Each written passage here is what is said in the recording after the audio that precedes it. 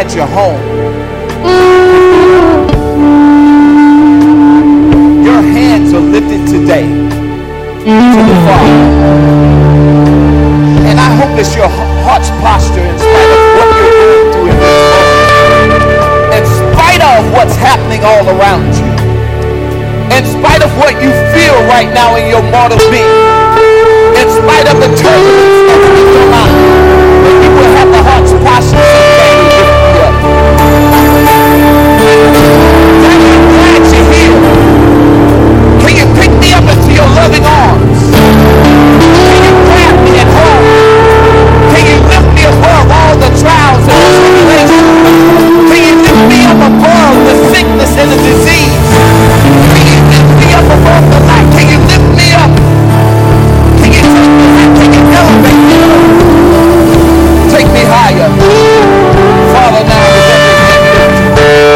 Father, we thank you now that our hands are lifted to you. Father, as you have declared in Ephesians, we're seated in heavenly places in Christ Jesus. Above all powers and principalities. Above all things in heavenly places. Lift it up in you. Thank you for wrapping us in your loving arms. And in spite of the mess that we made, thank you for loving us enough to wrap your arms around us. Thank you for loving us enough to wrap your loving arms around us. Thank you for loving us enough to love us not in spite of. Thank you, Father. Thank you, Father.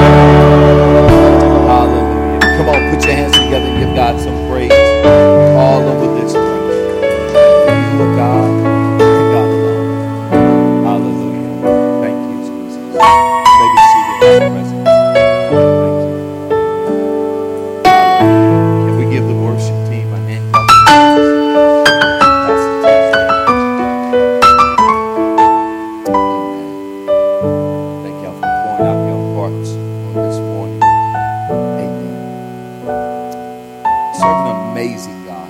Amazing God. An amazing God. I love the fact that they put these crowns around. I was asked the question the other day, Apostle, why do you always have this lapel pin, the crown? It's a reminder that I'm a child of the King. And you got to have some reminders in life. You got to remember who you are. Some markers to remind yourself. Some of you maybe need to go home and take down some old photos because it reminds you of the old person you used to be. Some old relics, some old gifts from some old people that meant you no good in this season. And you're wondering why you still feel this anger and this pressure on you when you go home where, you just can't have no peace. It's because you still got some old stuff from the old past. I know it may be valuable and it may have some value, but there's nothing more valuable than peace. And if your soul is troubled and vexed over some old things, then it's time to remove them. You still got love letters in boxes, top of your closet shelves. Loved ones from the past. Now you done moved on, been married, 3 kids, 2 dogs and a cat, parakeet. Tell your neighbors time to move on. Some of you have that Timex watch from that job that fired you, but they gave you just a little token of their appreciation. And you still got bitterness in your heart from that. Maybe time to move on from that as well. Pass it on as a love gift to somebody. Are y'all hearing me this morning? And it's a reminder. You got to remind yourself daily who you are. It's not a title. It's an accolade. It's an honor to be called daddy. Because daddy means that even though I'm not your biological father, I recognize that you're the one that sustains me, maintains me, provides for me, protects me, cover me. That's daddy. That is a term of endearment. So when you call him Alba, you're saying, I thank you. Hallelujah. Well, good morning, church.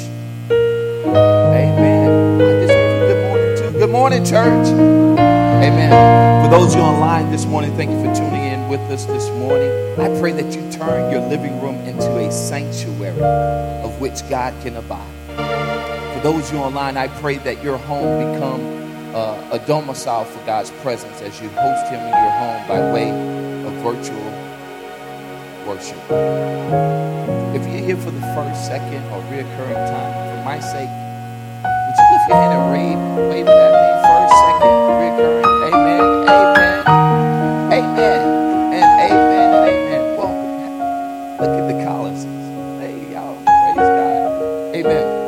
If you did not receive a blue guest card, connect card upon your entry, lift that hand again. They'll place that card in your hand, fill it out in its entirety, and give it back to the hand that gave it to you. Let's go to work this morning because I want to give you this morning. I believe the Lord has given me a word for the house this morning. But before we do, does anybody in here have a testimony?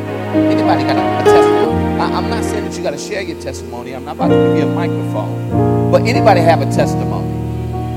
Put your hand out. Put your hand. Okay. Look around at the dead people that don't have their hand lifted. If their hand ain't lifted, they dead. They dead. Okay. Because just the fact that you're alive is a testimony. Oh, you don't hear me. Just the fact that you have breath in your body is a testimony. You are closer, no more closer to death than when you close your eyes at night and go to sleep. You're the closest you will ever be to death. Every night when you lay down and place your head upon the pillow, you're that close to death. So the fact that he woke you up this morning is a testimony. Because I'm a keeping God. When the devil tried to wipe you out at night while you were sleeping in your bed, you try to keep your eyes closed. You try to stop your breath. You try to stop your heart. You try to stop you. God woke you up anyway. I'm going to try this again. If you have a testimony, put your hand in there. If you have a testimony, put your hand in there. So I want you to do this right quick. Just lay that hand that you have lifted upon the person next to you. And I want you to make this declaration and decree over their life. God, if you did it for me, do it for them. Find another neighbor and lay their hand on them and say, God, if you did it for me, do it for them. You set me free, set them free. You provided for me, provide for them. That's how you tell your God is the same God yesterday, today.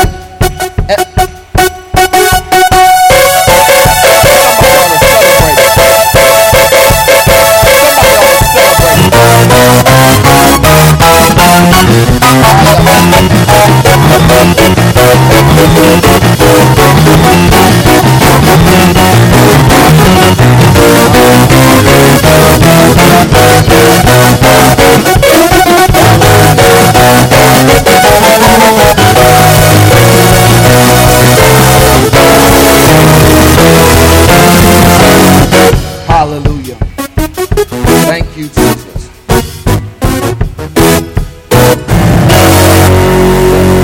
There's a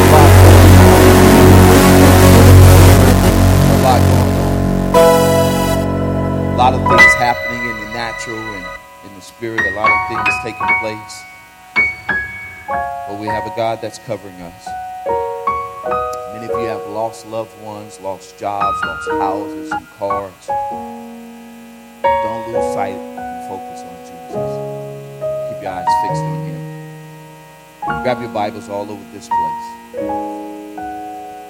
We're going to find ourselves in the book of Hosea, chapter number 4, verse number 6. I'll give you a time to find it because it's not too often you'll find yourself in the book of Hosea. And if you have to go to the front of this place called the table of contents, that's quite all right. I can promise you this. You have 65 chances to get it wrong and 1 chance to get it right. It's 66 books, so you can do the math. But if you got to go to the table of contents, that's okay. Find Hosea chapter number 4, verse number 6. And hold your finger there. We're going to go to 2 Corinthians chapter number 4. Verse number 3 is where we'll begin reading there.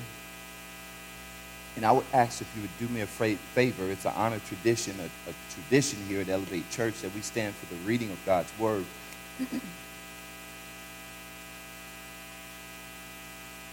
So if you walked in here on your own strength, that's a testimony that God has given you strength. So you ought to be standing on that testimony. Hosea chapter number 4, verse number 6. 2 Corinthians chapter number 4, verse number 3. If you got it, say I got it. You're still looking, say I'm looking. You said real low. We still heard you, I'm looking. Amen. He was ashamed. We still heard you. We know you're still looking. If you're waiting for me to put it on the screen, say thank you, Jesus.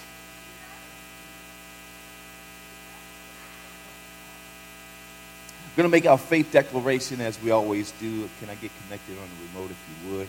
Actually, I think I need a new battery. Praise the Lord. Flow with me.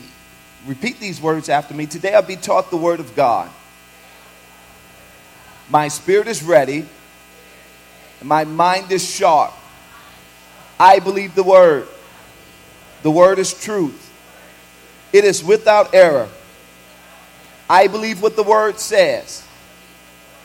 I can have what it says I can have. I can be what it says I can be.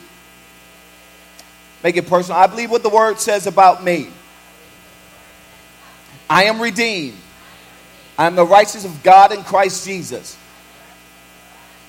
I am healed. No sickness nor disease shall come near my home.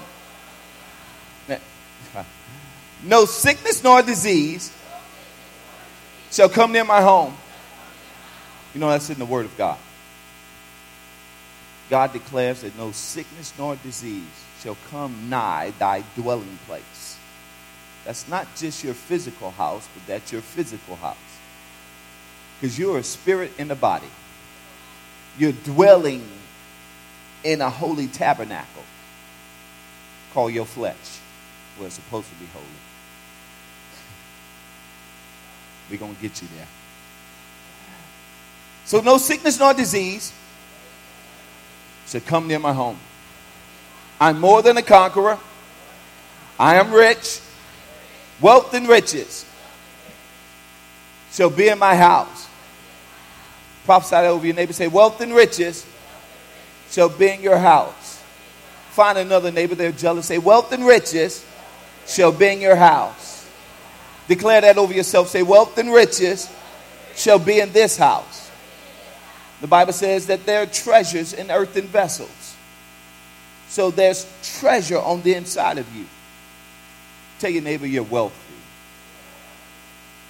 Yeah. Some of you thought you gained weight in the natural, but that was just the Spirit of God adding more weight to you. Tell your neighbor you're weighty. Amen. Some of y'all done broke y'all diet just off of that. Y'all going to eat. Talking about, this ain't weight. I'm just big boned. I'm blessed to be a blessing. My house is blessed. My marriage is blessed. My children are blessed. My church is blessed. Shout, I'm blessed. Shout amen to that if you would.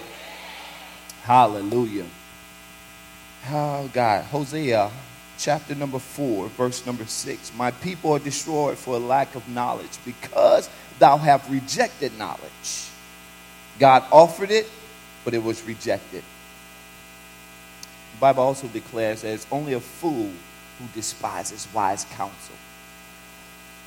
So whenever you give some nuggets to somebody and they refuse to receive it, that is of a foolish mindset. And God says, you have rejected it. I will also reject thee, that thou shalt be no priest to me, seeing thou hast forgotten the law of thy God. I will also forget thy children. My God. If you forget or reject this wisdom that I'm giving you, I won't allow you to be a priest of mine. In other words, I won't let you labor on my behalf. Some of you thinking priest, well, I would never want to preach anyway. No, to be a priest means that you have a holy governance over everything that God has given you governance over. That you have oversight to be the spiritual head and direction over those things. Your household, your animals, your car. God says, I want you to be a priest to these things. And he says, if you reject this wisdom and this knowledge I have given you, you can no longer labor for me. I'm also going to forget your children, because if you're foolish enough to reject this knowledge, then you'll be foolish enough to teach them to reject it as well. Somebody shout, it starts at the head. Verse number 3, and even if our gospel, let's go to 2 Corinthians chapter number 4, verse number 3. And it says, and even if our gospel is veiled, it is veiled to those who are perishing. The God of this age has blinded the minds of unbelievers, so that they cannot see the light of the gospel that displays the glory of Christ, who is the image of God. For what we preach is not ourselves, but Jesus Christ as Lord, and ourselves as your servants for Jesus' sake. I want to extrapolate just from verse number 4. The God of this age has blinded the minds of unbelievers. The God of this age has blinded the minds of unbelievers. So if you're a believer, then that means you have spiritual sight. But the God of this world has blinded the eyes of unbelievers. Catch it before I pray. Don't find yourself unbelieving in certain things, especially as in correlation to the things of God, because that is the deception of the devil. He wants you to be blinded. So you can be a believer but still have some unbelief. Dear God. That's what one of the guys came up to Jesus and said, Jesus, I believe, but help my... Look at your neighbor and say, oh, you're a believer. Father, in the name of Jesus, open the eyes of our understanding on this morning. Help us to grow our faith in areas that our faith is weakened and lacking. Father, we believe you for healing, but Father, can we believe you for restoration of a marriage? Father, we believe you, God, that cancer would dry up, but can we believe you, God, for reconciliation in friendships and relationships? God, we believe you that AIDS will dry up and dwindle away. But can we believe you to heal our hearts, to remove unforgiveness? Help us in our unbelief. In Jesus' mighty name. Amen and amen. You may be seated in the presence of the Lord. So as you know, we started this sermon series entitled From Worship to Warfare. And I'm still not connected, but we'll make it do what it do. Stay with me. And I want to talk to you this morning real briefly with the time that we have. From Worship to Warfare, subtitle, The Unknown God. The Unknown God. I was reminded of a story. There was this eagle nest that was high on the mountaintop, and there was a great wind that blew across this eagle's nest, and there were several eggs inside of the nest. And when the wind blew, it blew violently across the eagle's nest, and one of the eggs began to tumble out of the nest. And it rolled from the mountaintop, from the peak, all the way down into the valley low. At the bottom of that valley was a chicken farm where this farmer raised chickens, and the egg rolled and tumbled all the way down into the chicken coop. One of the chickens grabbed the egg and placed it in his nest, and that chicken began to roost over that egg, and eventually all of the eggs had hatched, including the eagle's egg. Now this chicken raised the eagle as one of its own. And even though it did not look like them, they treated him as though he was one of them.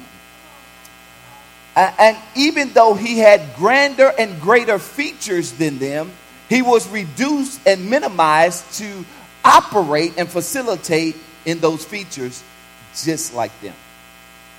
So this eagle, as he grew in stature, he would find himself hanging out with the chicken, pecking the ground, searching for food to eat. Oh, I feel your Holy Ghost right there. There's some believers in the house today. You're an eagle hanging out with chickens. And God did not call you to peck on the ground, but he called you to soar. He didn't call you to be amongst the chickens, but to be elevated to higher heights. And this chicken would peck on the ground. This eagle would peck on the ground with the chickens day in and day out. And one day, in the beauty of the day, the skies were clear. There was some eagles soaring above him, and the eagle looked up and he saw those eagles, and there was a yearning on the inside of him to be just like them. Something quickened on the inside. So he went to try to join the eagles in the air, but every time he would go to fly and to soar, he would just flop his wings and come back to the ground. I don't know if any of you were raised in the country, but if you ever saw a chicken try to fly, he would take off a little bit, flap, flap, flap, and come right back to the ground. Jump, come back to the ground. And this eagle found himself in that same manner, where every time he would go to fly, he would just flap, flap, flap, and come right back to the ground. So all the other chickens began to mock him, because they were like, you're trying to be something that you're not. Why are you always trying to fly, knowing that you can't fly? Why are you always trying to do something you know you cannot do? You know, I'll go ahead and say it. I told you before in the past, there are 3 types of people in your life that you'll find. 3 categories of people: drainers, maintainers, and propellers. A drainer will come to drain you. Take. Dr. Toy, they'll call you and say, can you pray for me? But they'll never call you and say, do you need prayer? They would call you and say, can I borrow some money? But they'll never call you and say, hey, you good? You need me to lend you a little something? They'll just drain you, deplete you, suck you dry. And won't have no care about you. They will only focus on themselves. Matter of fact, the gravity of your relationship with them is solely anchored and based in their own self-motive and their self-gain. That's a drainer. And you think a drainer is bad because that's all they do is come to take from your life. But there's something far worse than a drainer.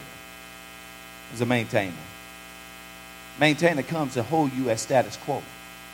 Won't let you elevate no higher than where you are. But they come in the form and the fashion of a friend. They give you knowledge and wisdom, but it's only for the sake to keep you right where you are. Okay, you ever heard of the crab in the bucket theory? That every time one crab tries to get out the bucket, that's a maintainer. Come right back. Don't, You about to go back to school? No, You about to restore your marriage? Why you going to do that? He crazy, girl. Don't go back to him. Maintain it. Keep you as quo. So you got a drainer that takes you. You got a maintainer that keeps you at a certain level. But you got to find people in your life who will be a propeller. People who will be like Bette Miller, I think it was. Be the wind beneath your... Yeah, that's Bette. Yeah. You see, the thing, the beauty about an eagle is, the beauty about the eagle is he's a very massive and strong creature. But the beauty of him is he doesn't rely on his own strength, even though he has strength. He don't rely on his own abilities and capabilities. For an eagle to take high heights, he relies on the wind. He don't have to flap his wings to get high. He just spreads his wings, and the wind gets beneath his wings, and that's how he elevates. So he relies on, catch. If you don't catch this, you'll miss the whole point of this, is he relies on the wind that man cannot provide, that only God can provide. And some of you are waiting on someone to provide for you the thing that only God can provide. And so this eagle was being mocked by the other chickens. I'm going to get to the word in a second. It's going to tie all in together. And they began to mock him, telling him about things that he could not do. But yet day in and day out, he would try to fly like the eagles, jump up and flop back down to the ground.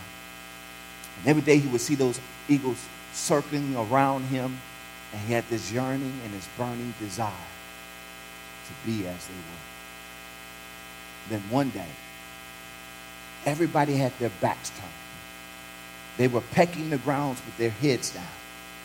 And that eagle, with no audience whatsoever, took off running, spreading his wings, flopped one time, and began to soar. The wind kicked up, and it went higher and higher and higher and higher and higher and higher. He was able to achieve some things he never thought he could do on his own. And God elevated him above all the persecution and the ridicule of all the people who were around him. Watch this. Someone who were even related to him, family members and friends, co-workers and associates, neighbors. Y'all quiet up in here.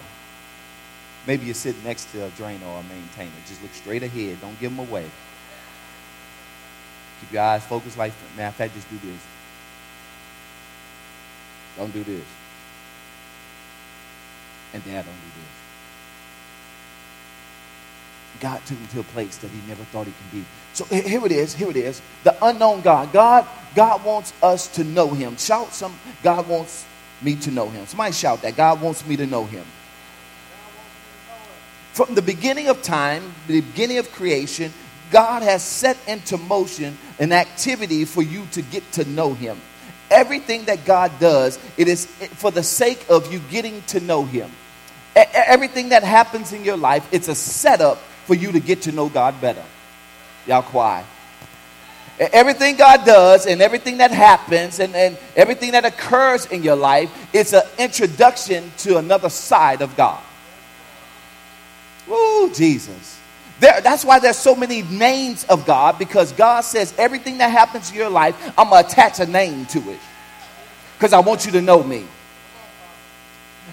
Abraham is called to sacrifice his only son. Well, he had another one, but God only deemed the one that he ordained as one. Y'all get that on the way home. Some of y'all got some stuff that God didn't ordain. And God only approves the thing he ordained, so that's the only thing God will claim. He says, Abraham, sacrifice your only son. And he takes Isaac up to the mountaintop to sacrifice him, because that is the promised child that God had promised him, not Ishmael, but Isaac. And on the way to the mountaintop for him to give up what God, I feel the Holy Ghost, y'all. Will you be willing to give up the promise to please God?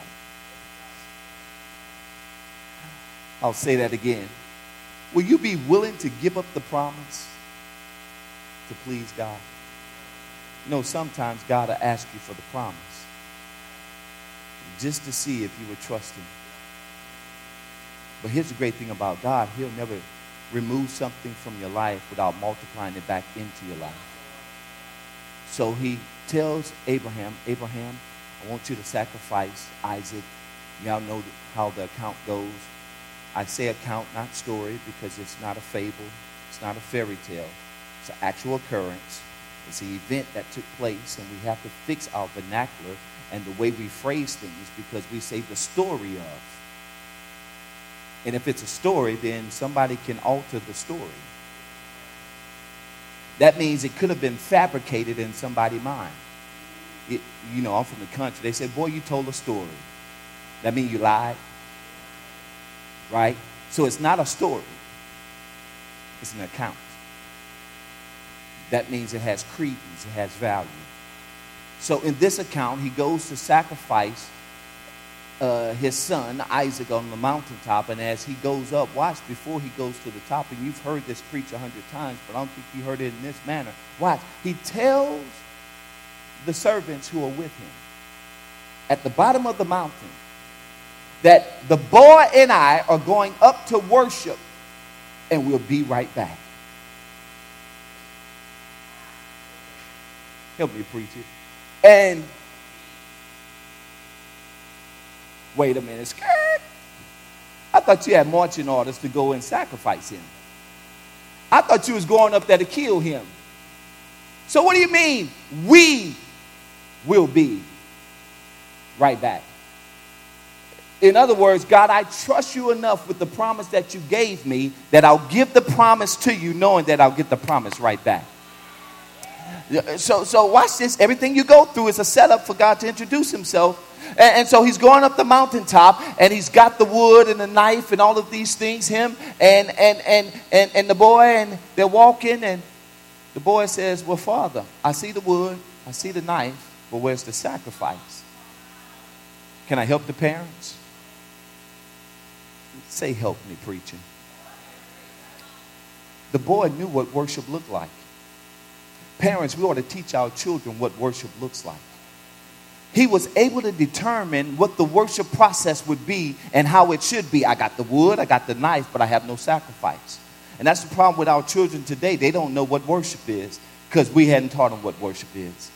And this young man is now, watch, so we see pictures of Abraham and Isaac, and we see Abraham, an old man, and Isaac as a young boy. But really, Isaac is of a young, tender age between 17 and 19. So he's no little baby. So he's old enough to know what worship looks like, but he's also old enough to fight. Yeah, put a pin right there. Remember that. So he goes up to the mountaintop, and as they're going, he says, Father, I see all this stuff, but where's the sacrifice? The Father says this. He said, God will provide for himself a sacrifice. Gets to the mountaintop, and he lays out the wood in a certain way for a sacrifice. And he takes the boy, not a baby, but the boy, the young man, and he binds him up. Now, I told you he's old enough to fight. He's old enough to jump off the altar. But the promise was willing and obedient to the Father, even unto death. I'm going somewhere with this.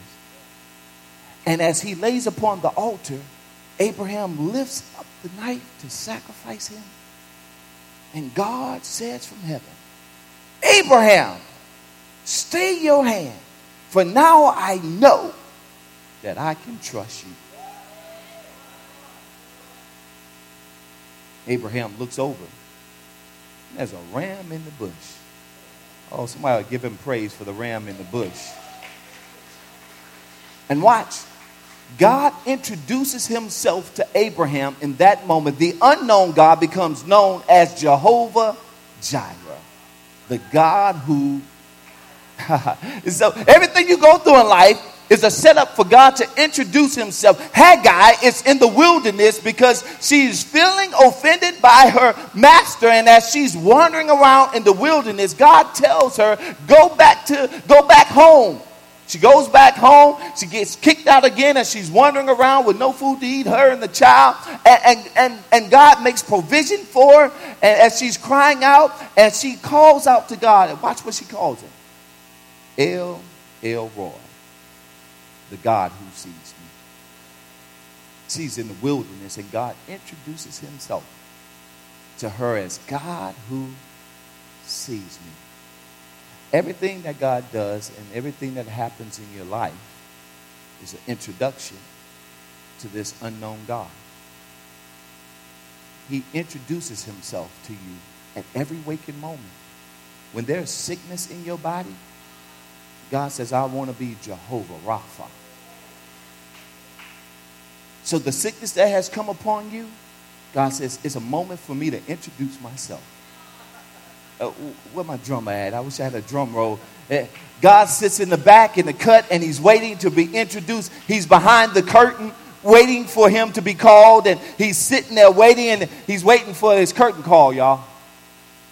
And the drum rolls, and the announcer says, introducing to all of you, some for the first time, I'd like to introduce you to Jehovah Jireh.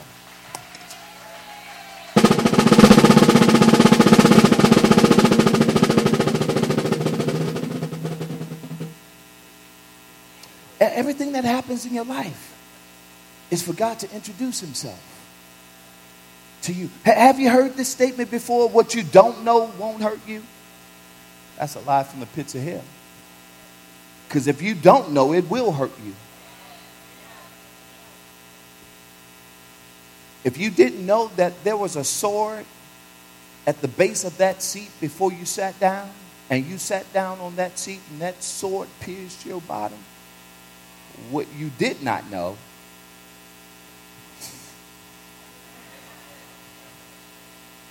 tell your neighbor, that's a lie. What you don't know will hurt you. That's why God said, I want you to have knowledge. I want you to know. I need you to know, because what you don't know will hurt you. And if you don't know me, then you're inviting hurt into your life. So everything God does, he does as an introduction so that you would get to know him. Hear this. One of the greatest strategies of the enemy in warfare is deception. He wants to deceive you. He wants to keep you in the unknown. Oh, you don't need to know about that. Don't worry about that. Don't read this book. Read that book.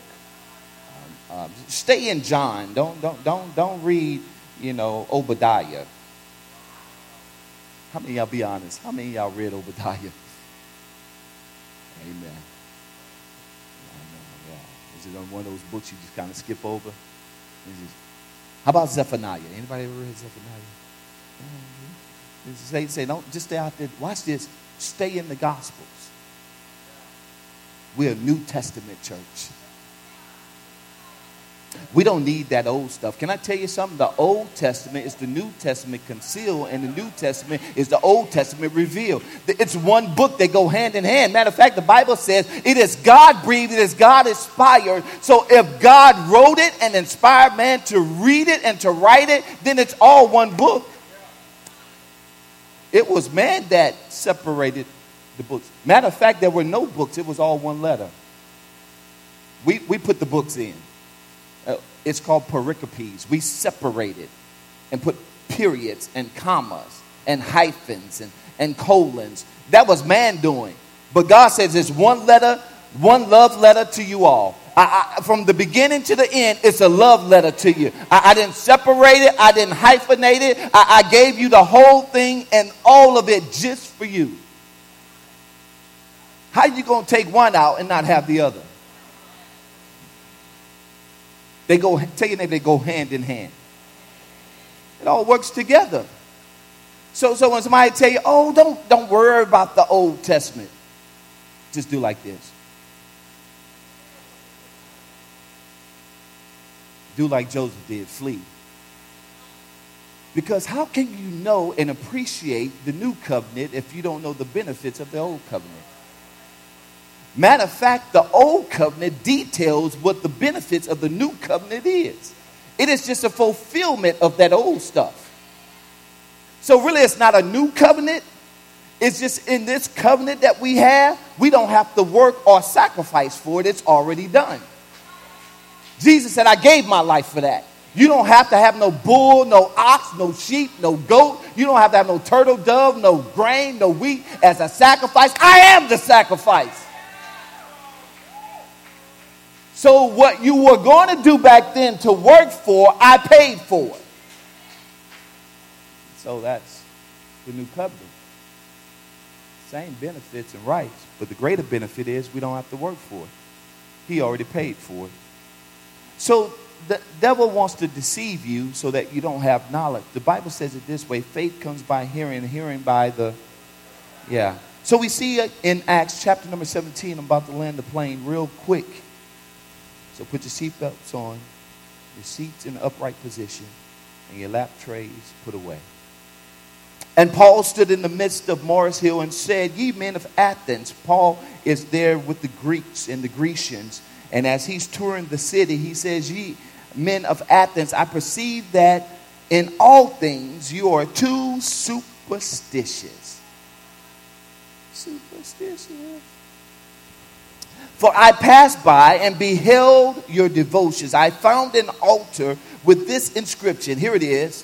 To the unknown God, who therefore ye ignorantly worship. Him declare I unto you. Since you don't know him, I'm going to tell you who he is. Since you don't know how to worship, I'm going to show you how to worship. God that made the world and all things therein, seeing that he is Lord of heaven and the earth, dwelleth not in temples made with hands. Neither is worship with man's hands, as though he need anything, seeing he give to all life and breath and all things. Somebody shout all things. And have made of one blood. Somebody shout one blood. Come on, look at your bloodline next to you. Just look down the line, you got bloodline. Now go country with him. Say, what's up, cuz? He have made one blood of all nations of men for to dwell on all the face of the earth, and have determined the times before appointed and the bounds of their habitation, that they should seek the Lord, if happily they might feel after him and find him, though he be not far from every one of us. Somebody shout, he's closer than you think. For in him, here it is where I want to land, for in him we live and move and have our being. as certain also of your own poets have said, for we are also his offspring. Satan does not want you to know that of this unknown God, that you are his offspring. That'll mess your head up. He don't want you to know that you're God's offspring.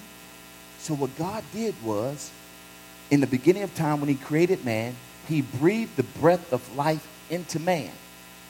He pneuma, breathed, breath. Watch. He breathed zoe, life, spirit. For God is a spirit, and they that must worship him in spirit and in truth. So what God did was, he took a piece of him and placed it in you. That's why to be absent from the body is to be present with the Lord. He reclaims that which he gave in the first place, which is his spirit. He reclaims what he gave back to himself. His pneuma, his breath, his life, a piece of him he has placed in you.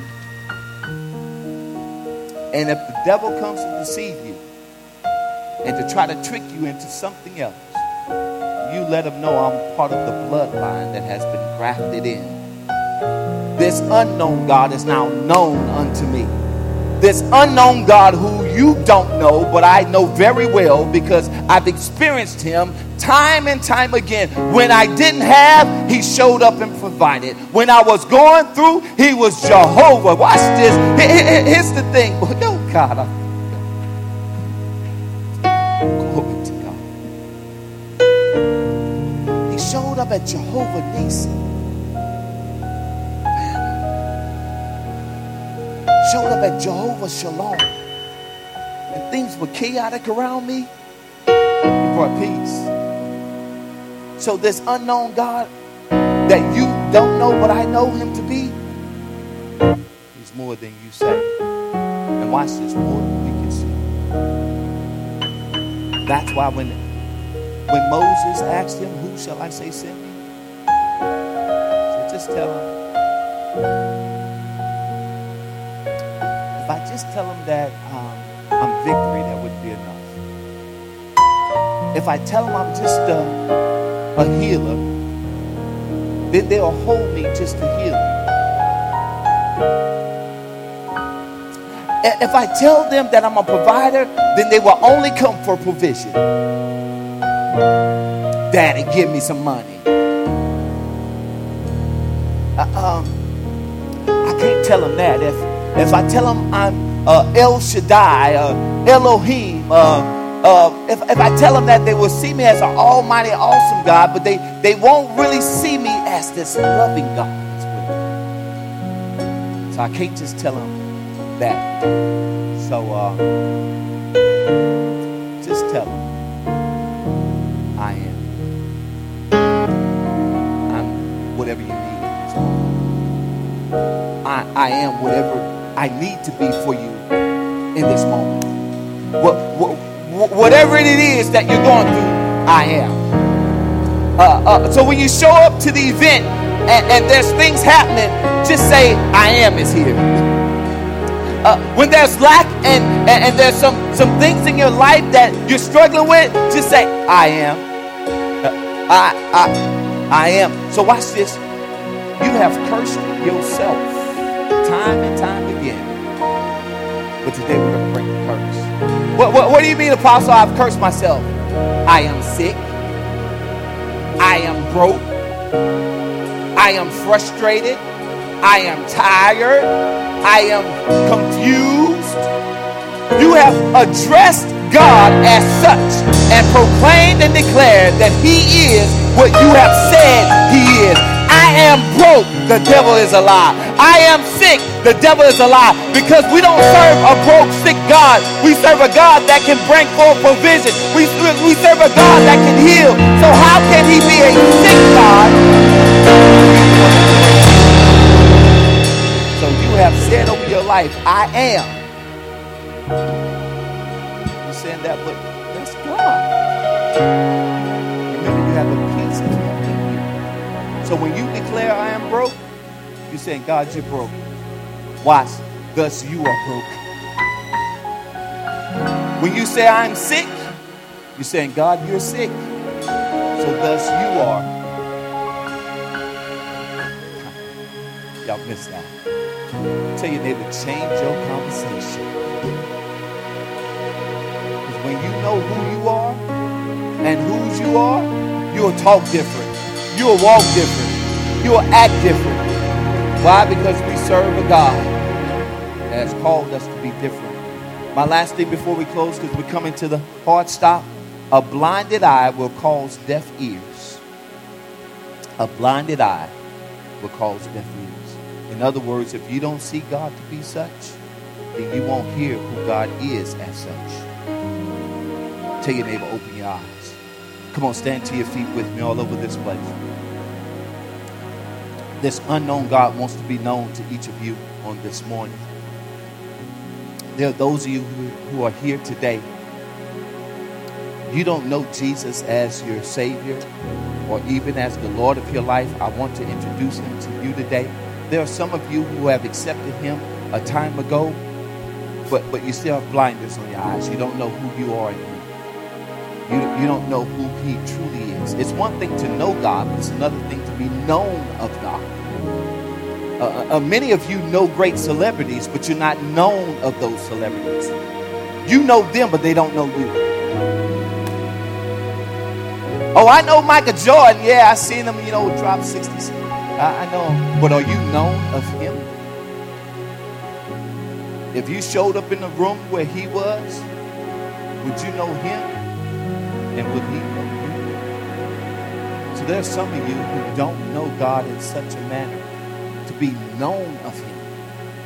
I want to introduce him to you today. Close your eyes. I'm going to pray, after which I'm going to make an appeal to you that after you respond. The Bible says none come lest the Spirit of God draw us. The Holy Spirit begins to draw now, even as I'm praying. Father, now in the name of Jesus, prick every heart, pierce it, God. That every fallow ground, God, be churned and tilled so the seed of your word and the seed of your love can be deposited in their hearts. For every hardened heart, God, let your word be as a hammer. Smash it, God, so it can be tendered and molded and fashioned into a heart that is pleasing unto you. Father, for those who are far away, let them know, God, that you're nearer and you're closer than they can ever think or imagine. You're so close, God, that they can feel your breath upon the nape of their necks, God. You can feel, oh God, they can feel the heartbeat of you, God, pulsating in their ears. You're that close. So, Father, draw them. Let them turn to you and to not another. You have said, God, my sheep know my voice, and not to another they shall follow. You have said, oh God, I know my sheep, so let them be known of you today, Father, in the name of Jesus. If you're here this morning and you have not accepted Jesus Christ as your Lord and Savior, if that's you, wave your hand in the air. Maybe you have backslidden, but you're getting it right today. Or maybe you accepted Christ, but you hadn't known him to be this great and grand God of which we spoke of today. If that's you today, lift your hand in the air and do it now. Thank you, Father. I see you, sir. I believe there's others that will get real and honest today and say, that's me. I want to get to know him even greater. I want to be freed by him. If that's you today, lift your hand in the air. Thank you, Father. God, we bless you. God, we thank you. God, we give you praise. My last appeal to you today is, if you're here and you don't have a church home, God is calling you to a place of connectivity. Don't leave here today without connecting. Don't leave here today without connecting. If that's you, would you lift your hand and want to be a part of what God is doing here at Elevate Church? Don't have a church home, but God is calling you. If that's you, lift your hand in the air. Thank you, Father. God, we bless you. God, we thank you. And God, we give you glory. It's in Jesus' name. Amen. Clap your hands and give God some praise all over this place. Amen and amen. As we expedite our exit on today, I would ask that you would expeditiously, amen, exit out of the side doors as we make room for our 11:15 service. We're connected to this house. We will be a part of that great revival. and your name will be etched in the annals of time of what God has done. And you can look down the line and say, I was a part of that great awakening. I was a part of that revival. And so I'm excited because what God is about to do is release those who are connected to the nations. I'm going to say that again. God is about to release those who are connected to the nations. You're going to say, well, I never had a heart desire to go, but God's going to give you a yearning and a burning and a desire, not only to see revival break out in Louisiana, but globally. And so what God is about to do is raise people up to get you stirred up and quickened. So if you don't have your passport, tell your neighbor it's time to get it. I'm not excited. It's time to get yourself equipped, because you cannot get ready when it's time to be ready. I'll say that again. You cannot get ready when it's time to be ready. You have to already be ready. You have to already equip yourself. Remember the 10 virgins, 5 wise, 5 foolish? They waited till the last, 5 of them waited to the last minute to prepare for the bridegroom coming. They waited, they slept, and didn't prepare themselves. They didn't get equipped. They didn't do what was necessary and what was needed for when he showed up. Okay, so let's go hood. You ever had that friend that always needed a ride, but when you showed up to pick them up, they were never ready? Okay, so we'll just stay on Hood Street then. You know that friend that never gave you gas money but needed a ride, and when you showed up and you were already crunched tight on time and you had some place to be when you got there, girl, I'm just getting the rollers out of my hair. Give me 15 minutes. And 15 minutes turned into 30 minutes, 30 minutes turned into an hour, and you late sitting there. Well, that's how it is when Jesus showed up. You cannot be. You have to already be ready. You have to be ready. Tell your neighbor, be ready. Okay, maybe they would catch it better if you did it in your best TD Jakes voice. Get ready, get ready, get ready. Come on, look at your neighbor and say, get ready, get ready, get ready. Hallelujah. So you have to be ready in this season, because God is looking for those in this time, in this season, who is ready in season and out of season. God's going to quicken you in the marketplace. You're going to be in the grocery store, and you're going to get a word from the Lord. And you got to be ready to deliver it. You got to be ready to deliver it. He's going to catch you, and you're going to be at your house, and family members and friends and neighbors. People will be jogging down the street, and God will say, go catch up with them and give them this word. You got to be ready. Because he's releasing it in the atmosphere, but he's looking for willing and ready vessels. Somebody shout, that's me. Yeah, you got to be ready. You got to be ready. I'll share this quick testimony. One day I was, I think it's Sicily's Pizza on Segan Lane. And when I was walking through the door, it was lunchtime, I felt an unction in my spirit that there was a spirit of death in the building. It just an impression in my spirit that there was death. And when I opened the door, there was a lady and her daughter there at the register. And the Holy Spirit said, there's a spirit of suicide. And I said, okay. And then the Holy Spirit pointed this young lady out in front of me and said, speak life to her. Now, we're in Sicily's Pizza at the cash register at lunchtime. And the Holy Spirit said, speak life to her. So I said, okay. So I walk up to the young lady and I tap her on her shoulder and say, ma'am, you may find it strange. It may sound crazy, but when I came through, the Lord told me there was a spirit of death and suicide hovering over your life. I don't know who the lady was with her. I don't know if it was her mother or auntie or friend or what, but she was an older lady. She just began to weep. The young lady looked back at me and she said, I just got released from Parkland. I don't know if you know what Parkland is, but it's a mental health institution. She said, I just got released from Parkland. I tried to commit suicide last night. I just tried to kill myself the night before. If I was not ready to release life into a dead situation, who knows if she would have went back home and tried to commit suicide again. Tell your neighbor, you got to be ready. Because the Holy Spirit is moving and breathing throughout the earth realm, and you got to be ready to open up your mouth. The Bible says it this way: if you would open up your mouth, I will fill it. So you may say, well, I don't know what to say. Don't just open up your mouth. God will give you the words to say. Well, I hadn't been saved long. Don't worry about that. God will, he'll use a donkey, so definitely he can use you. So don't worry about your acumen. Don't worry about your academic status. Well, I don't know. I don't talk that well. Moses stuttered too. But God still used it in spite of your deficiencies. So be ready. Tell your neighbor, be ready. All right, let's go. Let's go. We get into this word on today. We started the sermon series entitled From Worship to Warfare. Grab your Bibles all over the place. For those of you who are joining us for the first time, thank you for joining us. The second time, thank you. Third time, it's time to join. Amen. They say the third time is, it's the lucky charm number, I guess. Amen. Maybe it's just God drawing you. Amen. You ever had a good restaurant that you enjoy eating at? Yeah. Where they got some good food, you just keep going back? Keep going back? Well, if you've been pulling up to this table time and time again, it's time to go ahead and connect. Amen. Grab your Bibles, Hosea chapter number 4, verse number 6. Hosea chapter number 4, verse number 6. Let's see if we're connecting. Here we go. And 2 Corinthians chapter number 4, verse number 3 is where we begin. All standing, if you would, in the honor of the reading of God's word. All rise in the court of law. Amen.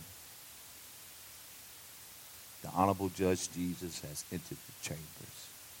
Amen. Hosea chapter number 4, verse number 6. Hosea chapter number 4, verse number 6, as well as 2 Corinthians chapter number 4, verse number 3. When you have it, say, I have it. I guess none of y'all have it, huh? Amen. If you're looking for it, say, I'm looking. God, nobody looking, nobody have it. Amen. Y'all all must be waiting for me to put it on the screen, huh? Say thank you, Jesus. Good Lord. Hallelujah. Praise God. Next month it's going to be BYOB. Not bring your own bottle, bring your own Bible. Amen. Praise the Lord.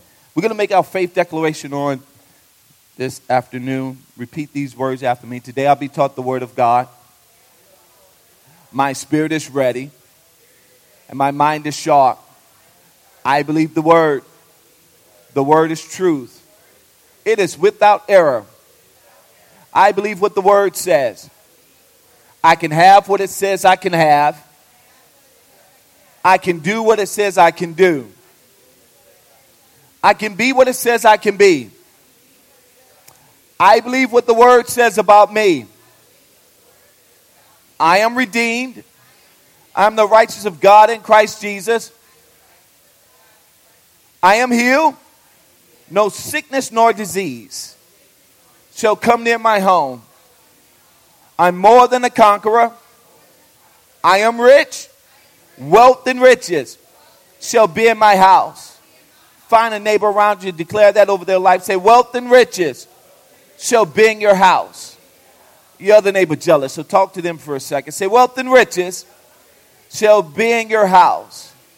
Don't forget yourself. Declare it over your own life. Say, wealth and riches shall be in this house. Shout, I'm blessed to be a blessing. My house is blessed. My marriage is blessed. My children are blessed. Now shout, my church is blessed. Shout, I'm blessed. And say amen to that if you receive it. The book of Hosea, by now you should have found it because many of you have escaped Hosea for a long period of time. You probably hadn't even found yourself nestled or wrestling with Hosea. Or probably books like Zephaniah or Obadiah. Those are in your book too. Amen. You're like, who? Oba who? Zephyr who? It's in your Bible. So if you couldn't find it, go to the table of contents. It's not illegal to do so.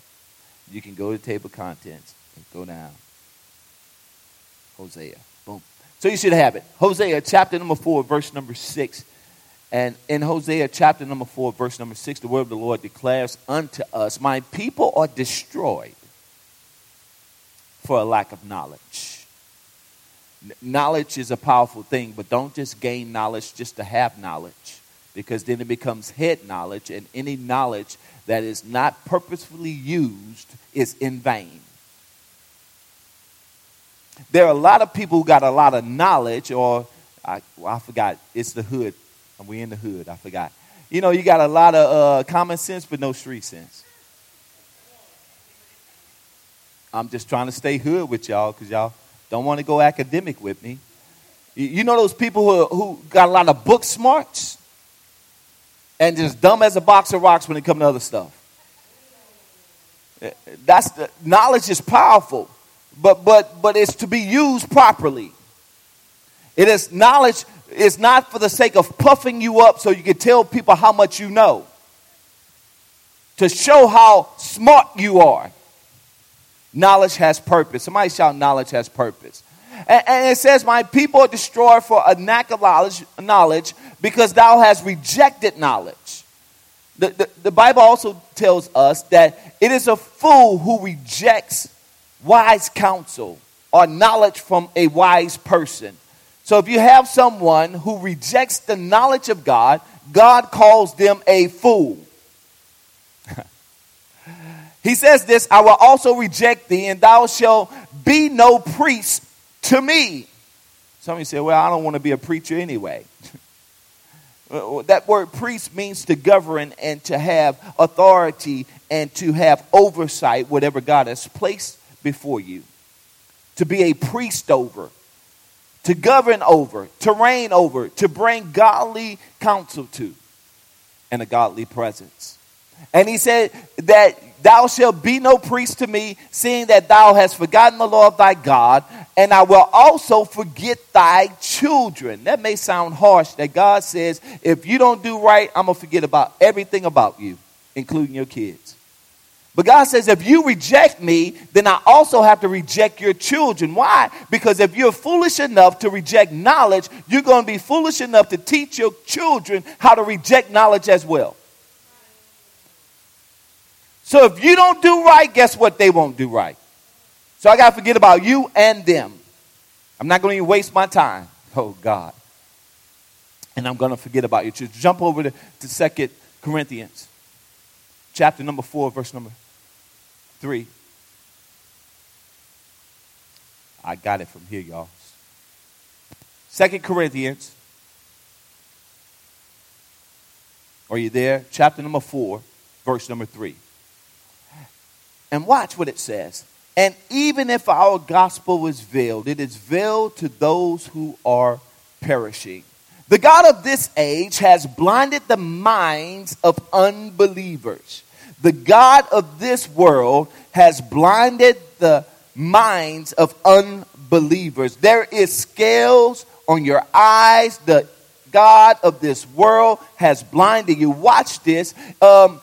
What Satan does is he wants to prevent you from seeing and understanding and gaining knowledge, because the Bible says that faith comes by hearing and hearing by the word. So if he can blind your mind, then you cannot understand the words that are coming out of my mouth. And if your mind wasn't blind, then you can receive the engrafted word of God and your faith will increase and the devil will be in trouble. Hallelujah. Are you hearing me so far? So he has blinded the unbeliever. Now watch, it is possible for you to have a belief and still be unbelieving. It is possible for you. I'm going to get there, y'all. I know y'all been standing, but I'm going to stand longer than you. So, amen. I'm going to torture you for a moment. It is possible for you to be a believer and still have some unbeliefs. Because you can believe God for a healing in this area, but you won't believe him for a healing in that area. You can believe God for deliverance in one phase of your life or freedom in one phase of your life, but you won't have enough faith to believe God for something else. And it says that the unbeliever, your mind has been veiled or blinded. so that you cannot see the light of the gospel that displays the glory of Christ, who is the image of God. For what we preach is not ourselves, but Jesus Christ as Lord, and ourselves as servants for Jesus' sake. Let me pray there. Father, we thank you, O God, that the eyes of our understanding have been opened, that the blinded eye is now seeing the glory of Jesus Christ. And God, we give you the praise, the honor, and the glory which is due to you and you alone. It's in Jesus' mighty name. Amen and amen. Tell your neighbor, open your eyes. Open your eyes as you're taking your seat this morning. Open your eyes. There was a little boy one day. He was playing around, and he was playing dress up.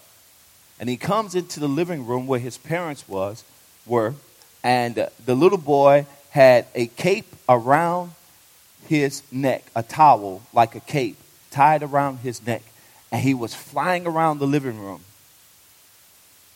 And as he was flying around the living room, he was leaping over the couch and the tables and the chairs, and he's flying around, and he's saying, faster than a speeding bullet, stronger than a locomotive. And he's just flying around. And the parents asked the little boy, he said, who are you? And the little boy says, I'm Superman. He's flying around.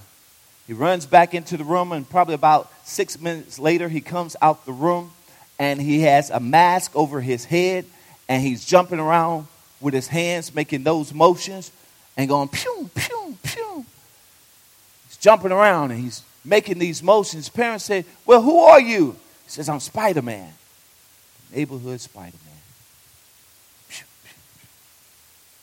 Then he comes back out the room, and he has no shirt on and some tattered shorts. And he's around there flexing his muscles. He says, you don't like me when I'm angry. Mother said, well, who are you? He said, I'm the Incredible Hulk. Flexing his muscles. He goes back into the room, and probably about 30 minutes later, the parents are wondering, okay, who is he going to be this time when he comes out the room? Little boy comes out the room dressed in regular clothes. Comes and sits down on the couch, grabs his little game controller. And the father said, well, who is that? The mother said, I don't know. So they questioned the little boy, who are you now? The little boy just looked up and said, I don't know. And continued playing his game. Well, what are you saying in all that, Apostle? Is that you have to learn how to take on the identity of Christ. And Satan has blinded you in this day to the point of which you don't even know who you are. You don't know what level of authority and power that God has placed in you. You don't know who you are. And if you don't know who you are, then you don't know how to function as who you are. And Satan has blinded the minds of the believers, and now we don't even know who we are or whose we are. Nor do we even know how to operate in this earth realm. So watch, if you don't know who you are, then you don't know how to function as you are. You don't know what's available to you. You don't know the power that you have that's available at your fingertips. Why? Because you don't know. Tell your neighbor you don't know who you are. And that is a plot of the enemy, is to keep you ignorant, unknowledgeable of who you are. It says that the enemy has blinded us. But not only do we not know who we are, but we don't know this unknown God. And I want to teach you for the next couple minutes about the unknown God. Somebody shout the unknown God. You may have heard this statement before. What you don't know won't hurt you. How many of you heard that before? What you don't know won't hurt you. Tell your neighbor, lean over real quick. Tell your neighbor, that's a lie. What you don't know will hurt you. I gave this example in the 9:15 service. If there was a sword up under your seat before you sat down and you did not know it, and you sat down on that sword, tell your neighbor it will hurt. So what you don't know will hurt you That's why God says, I want you to know. You need, tell your neighbor you need knowledge. I'm just trying to wake y'all up for a second because y'all kind of slow thus far. Maybe it's lunchtime and you're hangry. You're mad and hungry. Anybody ever been there before? Don't mess with a hangry person. So God wants you to know. He wants you to have knowledge. There are things that God wants you to know. Here, one of the greatest strategies of the enemy in warfare is deception. The Bible tells us, as we read earlier, my people will perish, is destroyed for a lack of knowledge.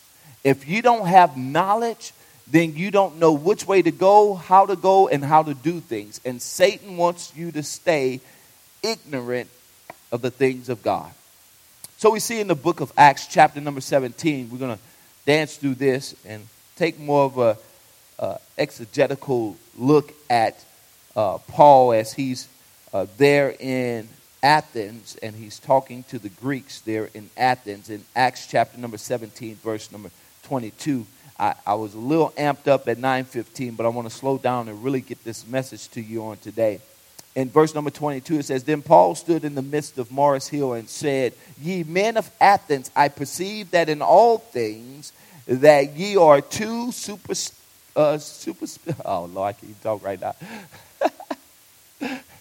What I was hearing in my spirit, it was that you're too spiritual. Superstitious, though, because we got some folk in the church that you may not be superstitious, but you're super spiritual. And I did want to say it, but the Holy Ghost said, go ahead and say it. You're too spiritual. Oh, God. What's wrong with being too spiritual, Apostle?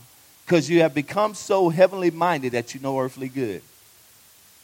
You're applying word to everything that has no application.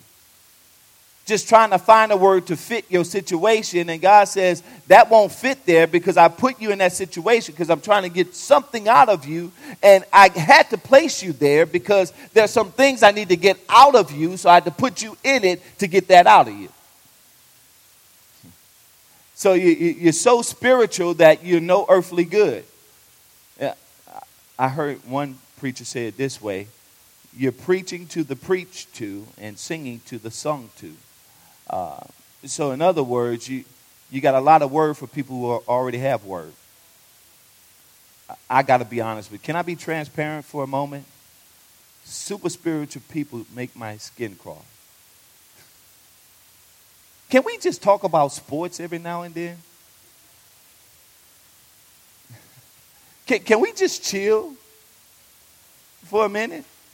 I mean, why we got to go through John and Revelations every time we talk? Yeah, y'all quiet up here. Please and thank you, sir. Can we just chill for a second? I know you know Jesus, and you know I know Jesus too. You ain't going to get me no more saved than I'm already saved.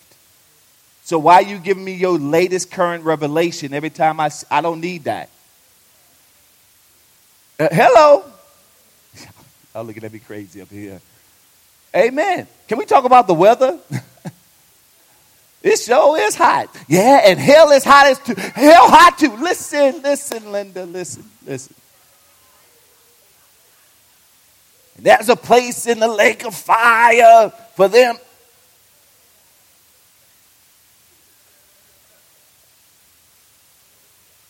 Right? So we have become, not like the Athens, the Greeks. We have not become superstitious, but we have become so spiritual that we're no earthly good. There are people that God wants to use you to save, but you got so much Christianese language on the inside of you, they don't even understand you, nor can they relate to you because you got word and they don't know the word because the God of this world has blinded them to the word.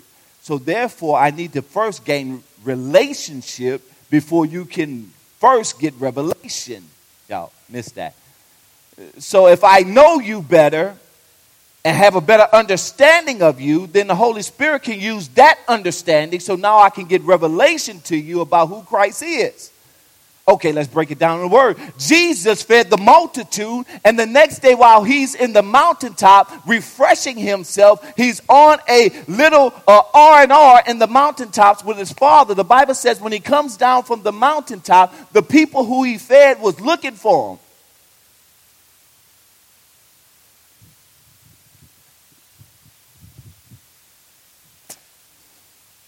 And when they finally caught up with Jesus, they said, where were you? Jesus said, hold up, wait a minute, time out. You didn't come for the word I gave you.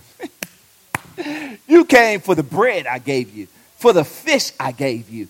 He says you didn't come to get the word. You came for the feeding. You came because I fed you. So Jesus understood this, that in order to win somebody, he had to first feed somebody. Relational evangelism is the best way to win somebody to the Lord. That's what he did with Peter. He got in the boat with Peter before he won Peter. He became relational to Peter. What do you mean relational? He said, Peter, can I use your boat for a second? I just want to hang out with you. And while we're hanging out, I'm going to preach a little bit. I just need your boat. After he finished preaching, he says, Peter, now, here's the relational part. Cast out to the deep. I'm about to take you fishing. And then while we're out there, cast your net on the right side. Oh, well, Jesus, we've been fishing all night. He's just having a conversation with him. He's just talking with him. Oh, I felt the R&B spirit again. Come and talk to me. I really... All right, now, Eric, I heard for you. A little harmony in there, a little two-part harmony. And so he's out there fishing. Watch this. He's relating to Peter. Peter, you fish, I fish. So let's talk about fishing. You are a fisher of fish, but I'm about to make you a fisher of men.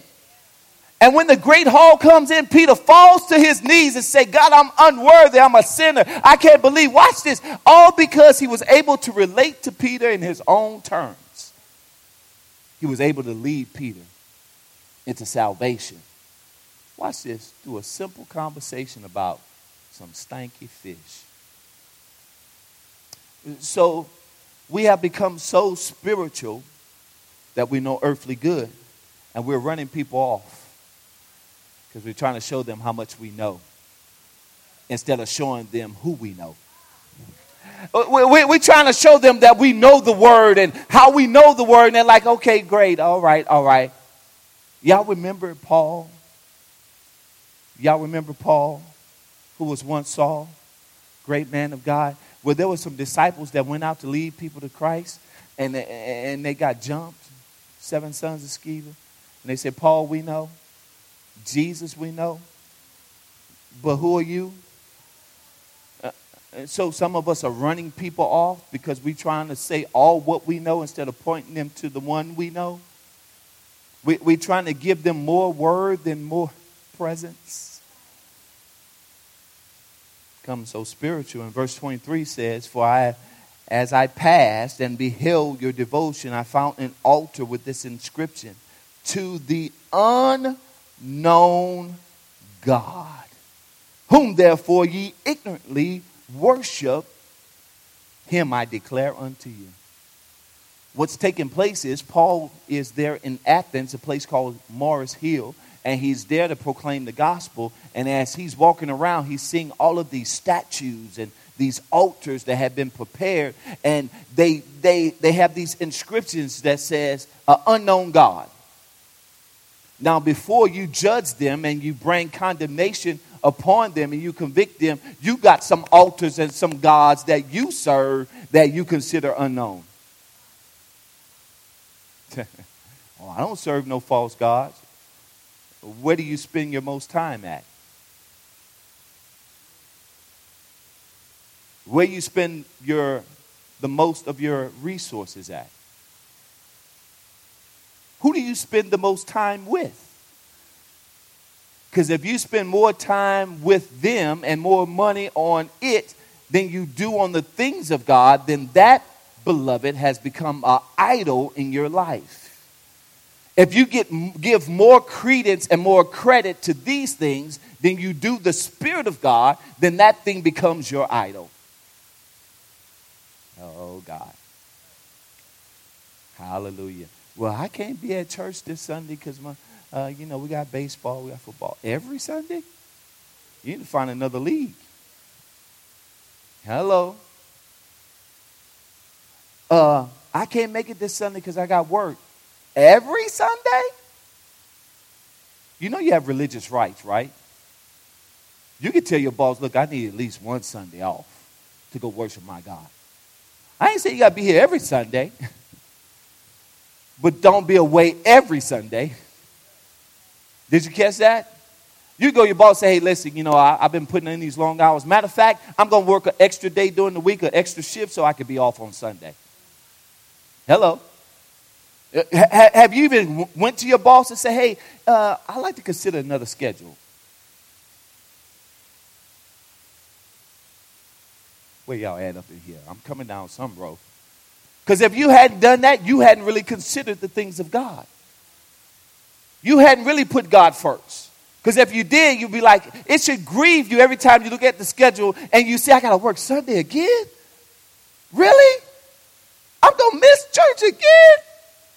No!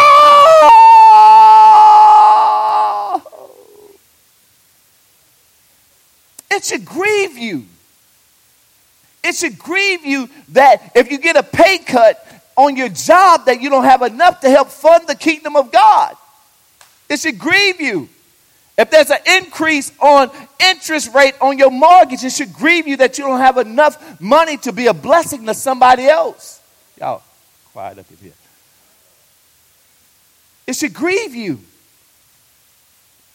So, to this unknown God, whom therefore you ignorantly worship, him I declare unto you, God that made the world and all things therein, seeing that he is Lord of the heaven and the earth, and dwell not in temples made with hands, neither is worship with man's hands, as though he need anything. God don't need nothing. Tell your neighbor he don't need nothing. But you know what? God wants. He don't have a need. He wants. God don't need you. God wants you. God don't need you to do a thing.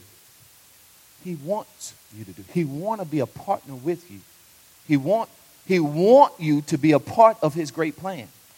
He don't need you to be. God could have done it without you, but he has a desire that I don't want to leave my kids out in this. I want to make sure that they have a part in this. I want to make sure that we get to enjoy this thing together. I want to make sure that we do this thing together. Oh, there it is. We're in this thing together. Going to make it last for eternity. I want them to be a part of this story. I don't want them to be omitted from this story. I want to make sure that the world knows that they are my children, and that the world would know that they are part of my plan. God wants that. He don't need it. He wants. He wants you to be a part. He wants you to give your life to him so that now you can take what he has done in your life and pass it on to somebody else's life. He wants. Can I tell you something? Whatever God wants to do in the earth realm, he wants to do it through you. Whatever God wants to do in the earth realm, he's looking for a vessel that he can use to do it through. Everything that would happen in the earth has to come through an earthen vessel. That's why when Jesus came in, he had to be wrapped in flesh. Because it would have been illegal for him otherwise to be here without a body. It would be illegal for him to be in operation in the earth realm unless he has God would have violated his own law if he would have sent Jesus only as a spirit in the earth realm. That's why, watch this, when the Holy Ghost came, it fell down and fell in flesh. Because even the Holy Spirit would be illegal in the earth realm without a body. That's why you got to be filled. Tell your neighbor, get filled. So the Spirit of God has to inhabit us. Because God will violate his own laws. You know why? Because the Bible says the heavens is his, but the earth he has given unto man. That's why when, oh God, I'm taking you a whole nother direction, but stay with me. That's why when Jacob wrestled all night long, Jacob fighting with a mighty being, the Bible says that he wrestled with him all night long. Now, I've had visions of angels. I have seen angels in open visions, but I never wrestled with an angel. I've heard through the word that there were angels who destroyed cities, demolished them. Jesus said, if I was of this world, then if my kingdom is not of this world, for if it was, my angels would come and defend me. That I can call a legion of angels and wipe all of you out. So I never fought with an angel. But I think we can all agree that angels are mighty and powerful. Yeah? Yeah. Jacob is wrestling with an angel. And the angel, as strong as he was, could not prevail against a mortal man. Boy, did you ever think about that? An angel that can wipe out cities, but he's wrestling with a mortal man. I don't know you, sir. Come. Well, we met. Come. He a mighty angel. Look at the muscles. And Jacob wrestling with him and can't take him out. The angel can't. They wrestling all night long. Man, I felt like we were doing the tango for a second there. Let's do it, bro. I mean, he's wrestling with him, and the angel couldn't take Jacob out. Why is that?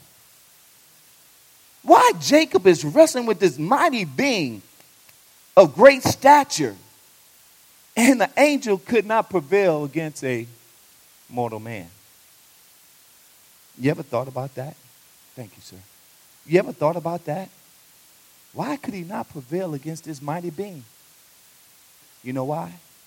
You ever heard this statement before? Or you ever been here before? It's called, like in sports, home court, home field advantage. Teams that have home court advantage is more likely to win because they got a greater fan base that will be there to encourage them. Okay, I forgot we were hood again. Has anyone ever came into your yard and wanted to fight you in your own yard? It seems like you had more strength on your own territory. It seemed like you were a little bit stronger on your own ground. Y'all looking at me strange. Maybe I ain't never fight before. From where I was, you didn't fight nobody in their own yard. You wanted to find neutral ground because, it's something different when you're fighting people on their own territory, on their own turf. The angel came onto Jacob's turf, and he said, Jacob, I want to wrestle with you. I'm going to try to overtake you. But Jacob said, wait a minute now, bro. You're fighting on my grounds. You're fighting on the ground God gave me. And he's wrestling with this mighty being. Why? Because he had jurisdictional authority in the earth realm. That the angel had to submit to the power of the man of the world because God gave him the world and the heavens belonged to him. And the angel was there wrestling with somebody who had jurisdictional authority. That's why what you bind on earth. God gave you the authority, jurisdictional authority, that you can bind things in the earth realm. Oh, God. This is better than y'all responding. He gave him jurisdictional authority, so he's wrestling with a being that didn't have authority. That's all he could do is just touch his hip. Boop. He couldn't take him out. He can just hinder him. You may win this battle, but you're going to know you were in a battle. I know I can't beat you, but you're going to know I was here. And here's the thing, is that we have this authority. And he says, neither is worship with man's hands as though he need anything. God wants you a part of his plan so that the world would know that you belong to him. Jesus said it this way, they will know you are my disciples by your love one for another. God has a desire for you to be a part of this thing. Good God Almighty. Verse number 26 says, and hath made one blood all nations of men to dwell on all the face of the earth. Shout one blood. In other words, we are family.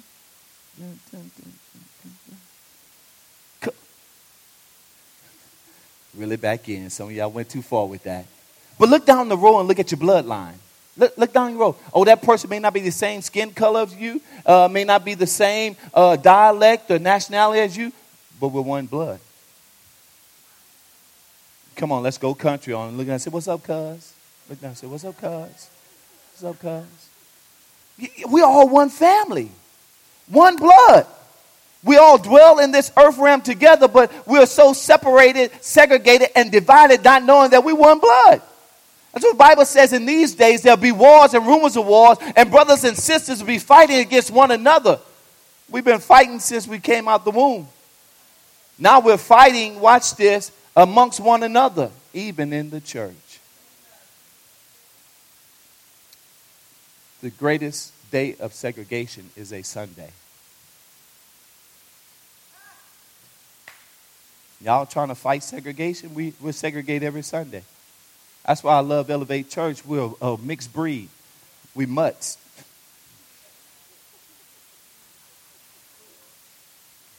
Lord Jesus. A little bit of everything. A little bit of everything. We got a little Andrew. We got a little Curtis. Amen. We got a little Kathleen. We got a little Nick. Little Nick. We got a little bit of everybody. Got some doctors, some lawyers, some crackheads, some ex-prostitutes. We got a little bit of everybody. Right? But we're one blood. Somebody shout one blood. One blood. And have determined the times there before appointed and the bounds of their inhabitants. I'm almost done. And they should seek the Lord if happily they might feel after him and find him, though he be not far from every one of us. Ooh, that's good right there. To know that he's not far. That he's close to all of us. That's why you got to be careful how you treat people. Because Jesus is close to them. He ain't far off. They may be on this side of the line and you're on the other side of the line, but Jesus is in the middle. He's not that far off from any of us. Even those who would seem to be far away from him. He would never leave us nor forsake us. Matter of fact, the psalmist said this way, if I make my bed in hell, Lord, you are there. Oh, Jesus. So that drunken uncle that you have written off, he ain't too far from Jesus, y'all. He ain't too far from Jesus. Matter of fact, he's just as close as you are. Oh, because he's married to the backslider. He's a friend to the drunkard. He's a friend to the sinner. We're all just that equally close. The question is who's going to draw him in? And we're all just that close. But this is where I want to get to before we leave this place today. Verse number 28. For in him we live and move and have our very being, as certain also of your own poets have said, for we are also his offspring. See, this unknown God wants you to know him. Satan does not want you to know this, that you are his offspring. He doesn't want you to know that you're a piece of God in flesh in an earthen vessel. Oh, God, what you trying to say, we little gods? You're a piece of God. What he did was, when he formed man, he breathed pneuma, zoe, life, pneuma, his breath of life, his spirit into earthen vessel. God took a piece of his spirit and deposited it on the inside of you. That's why to be absent from the body is to be present with the Lord. God reclaims that which he gave back to himself. The moment you expire, God says, oop, that's mine. Give me that back. The war is not for your spirit. The war is over your soul. Your spirit belongs to God because it's a piece of God that he reclaims back to himself. He says, that's my breath. Give it back to me. Satan is after your soul. But hear this, beloved, so is God. That's why we got to pray and fast. And that's why we preach this gospel. Why? It's because it's a soul war going on. Your mind, your will, and your emotion. That's why you're always tormented in your mind. That's why your emotions are like a roller coaster going up and down, mountain highs and valley lows. Satan comes to vex your soul. And God says, I'm coming to bring peace in your soul. And that's the war that's going on. God says, I want more souls than you. Satan don't want you to know. Keeps you blinded to the fact that you are God's offspring. You're a piece of God in earthen vessels. That's why it's important for you to be at peace with God and make peace with God because you are a piece of God. Okay, let me say that again. That's why it's important that you make peace with God. Father, forgive me for I have sinned. So now you could be at peace with God. No longer am I an enemy of yours, but I'm a friend of yours. Because now I know that I have a... Okay, let me give you the word. Galatians chapter 2, verse number 20. No longer I that live, but a peace of God that lives within me. So I make peace with God so I can be at peace with God. I no longer war with God. I'm no longer an enemy of God, an enemy of God. I no longer fight and wrestle with God. We at peace with one another. The lion and the lamb can now lay together as one in perfect harmony. Oh, there it is again. Ebony and ivory work together. Perfect harmony. I'm no longer at war with you no more, God. We're at peace. I don't strive and fight against you anymore. You're my navigator, my anchor, my captain of my soul. When you say go, I go. When you say do, I do. I'm not going to wrestle against you anymore. I know what makes my flesh feels good, but I don't want that anymore because you got something better for me. I'm at peace with you, God. I'm not going to wrestle with you over these things no more because Father knows best. So I'm not going to strive and fight with you anymore. No, God, I know I can, but just because I can don't mean I should. I'm not going to fight with you anymore, God. I know I can say, but I better not say, God, because I'm at peace with you. And I don't want to cause no more friction between you and I. So these things that makes me feel good, I'll lay them to the side because I know you can make me feel better. Because we're at peace with one another. And watch, the bigger part to that is, I made peace with you. You forgive me of all my sins. I'm at peace with you. We're not fighting anymore, but I have a peace of you with me. We don't want to hear this. But wherever you go, that peace goes with you. Woo! Wherever you go, that peace goes with you. Brother Lodge, wherever you go, that peace goes with you.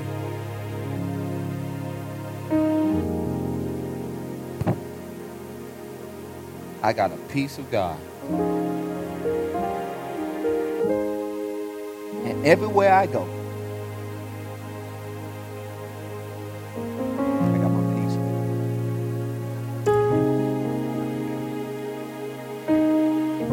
Got my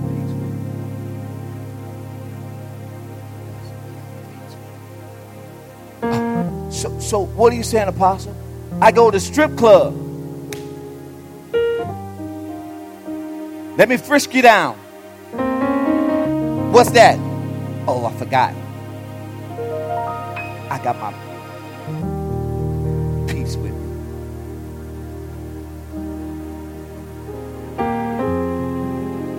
He goes wherever you go. You got a piece of God with you. If you go and try to, what they call them now, not side pieces anymore. What they call them? Your sneaky, sneaky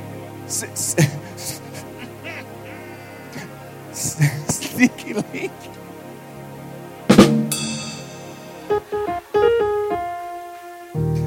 I'm coming up with this term. They put me up on game on this new terminology, but this thing called a one more time. What is it? You know that too well, sir. You know we live around the world. Your girl she watching. Sneaky link. It says you can go out there and sneak and link up. That's all you need, 20, 30 minutes. That's it. Sneaky link. It's a link up, just sneak it, boom, and then you out. Where were you? I went to the gas station. It didn't take you that long. Yeah, you know, gas prices high and the pump was long. But you was with your sneaky link. Watch. Your peace went with you. You cannot detach your peace so that your flesh can be at peace or pleased or appeased. You can't separate. God, I'm going to put you down so I can take it off. I'm going to leave you at home so I can go and do what I want to do. You bring your peace with you. Wherever you go, he's a part of you, grafted in you. Oh, ain't nobody going to know. He knows. Oh, ain't nobody going to see. He sees. Ain't nobody going to hear. He hears. Everywhere you go, your peace goes with you. Oh, I can lay down with her. I can flirt with him. Nobody knows. Nobody knows. Trouble I see. Nobody knows. God.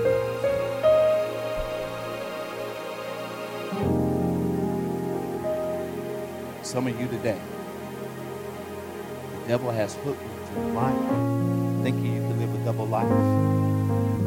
Do what you want to do, put him down, and pick him up. But this unknown God has been trying to make himself known to you since the creation of time. This unknown God has been setting you up in every situation so that you can know him.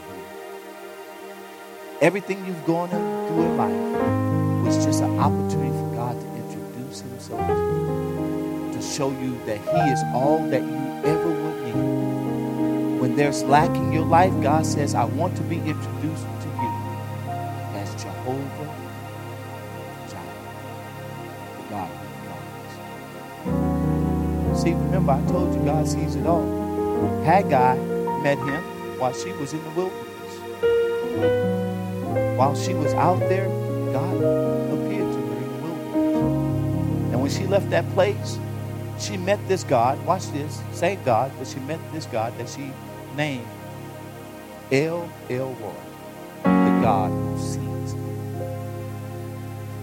El Roi, the God who sees. Everything you go through in life, God says, I want to introduce myself. I tell her beautiful because she got her name changed to beautiful. She was in a wheelchair and God introduced himself to her as Jehovah Rapha. Lifted her up out of the wheelchair, and the wheelchair she was rolling in, she pushed out herself. Why? Because that situation was set up for God to introduce himself to her as El Roi, as Jehovah Rapha, the God that heals. Can I share just a bit? So they were on their way to divorce court. about to get divorced. He said, I'm done with this marriage. But it was just a setup for them. Because now they get introduced to a God, Jehovah Nissi, the banner of victory, where they find victory in their marriage now. Where he testified, I looked at her in that moment, I fell in love with her all over.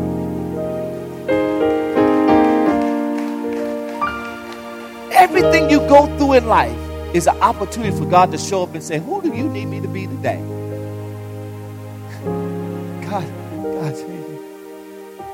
so that's all you got? I got you. That's what you're going through, no problem. Moses, oh God, who shall we say is sending me? He says, I am. I am that I am. I am whatever you need in the moment that you need me. I am that I am. Whatever moment you need, I am that. Let me introduce myself to you in that situation. I am that. Sickness, I am a healer. Lack, I am a provider. Confusion and chaos, I am peace. Jehovah Shalom. I am Jehovah Tsidkenu. I am whatever you need me to be. I am Elohim, El Shaddai. I am the Almighty God. And I'm not limited to one thing. I'm all things. And watch. If I'm all things to all people. And I'm all things to you in all ways that you need me to be. So watch this. All that God is and all who God is pointed towards you today. You're a piece of Him, part of His offspring. God loves you that much. Would you bow your heads with me? God, I have so much more. But I'll leave it there. Because I believe somebody today, you've been an orphan for too long. You've been an orphan too long. You don't know your biological family, nor do you know your biological rights, your inheritance. You don't know what's available to you because you have been an orphan, separated and divided from your spiritual family, your DNA. You've been separated and divided. The enemy has come and given you another name other than the name that God has placed upon you. And you've been functioning and operating out of that. And he's keeping you blinded and ignorant to who you really are and what God has for you. But today, thank you, Holy Ghost. But today, the adoption papers are about to be signed.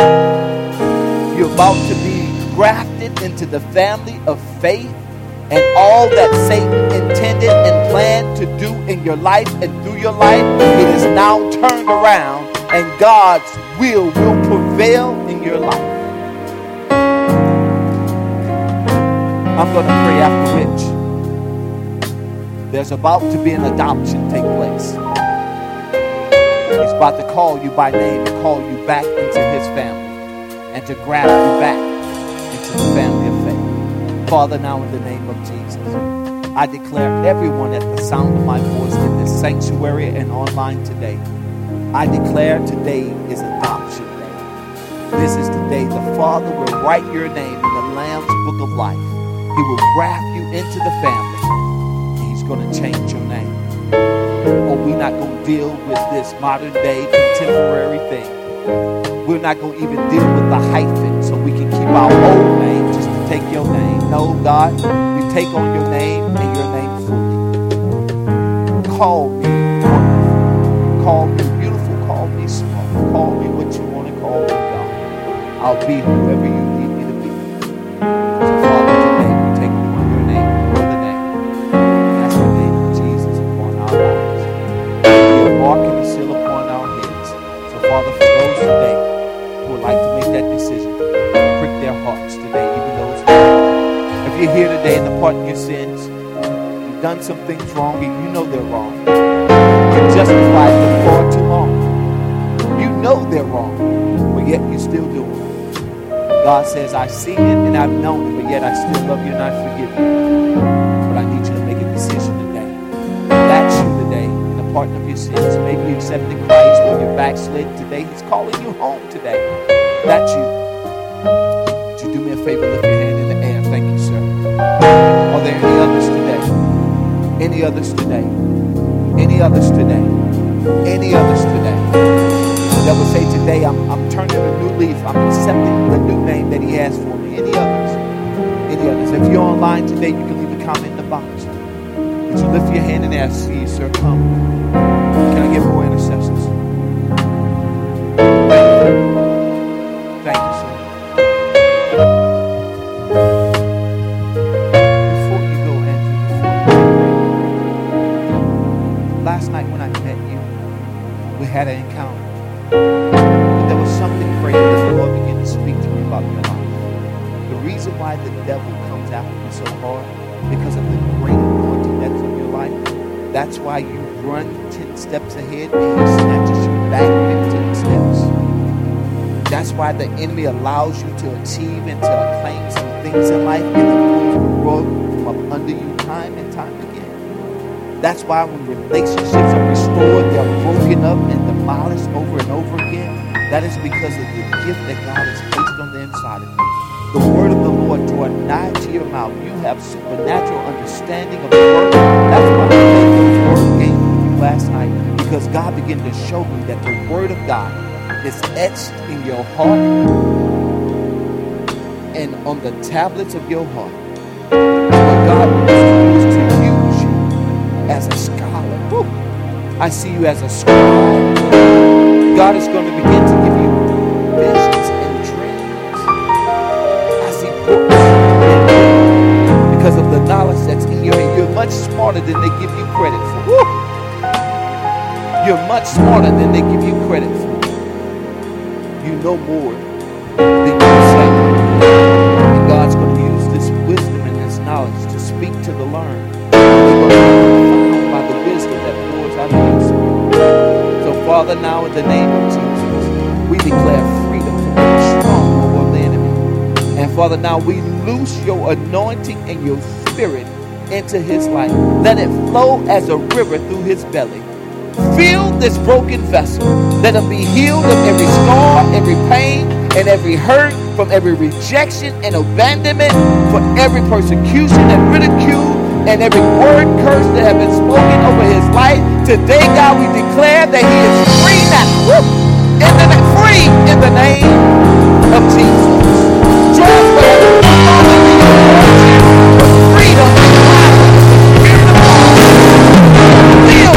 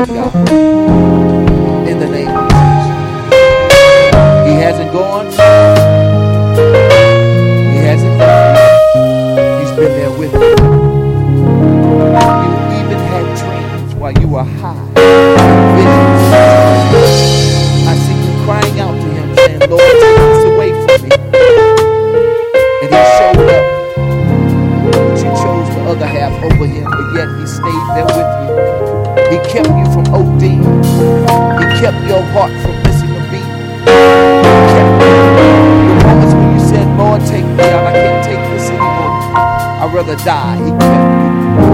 And he kept you here so that you can be free in the name of Jesus. I hear the Lord say you can breathe with him. Woo! Jesus. So you can breathe with him. That his spirit is filling your lungs. You can breathe with him. In the name of Jesus. In the name of Jesus. In the name of Jesus. In the name of Jesus.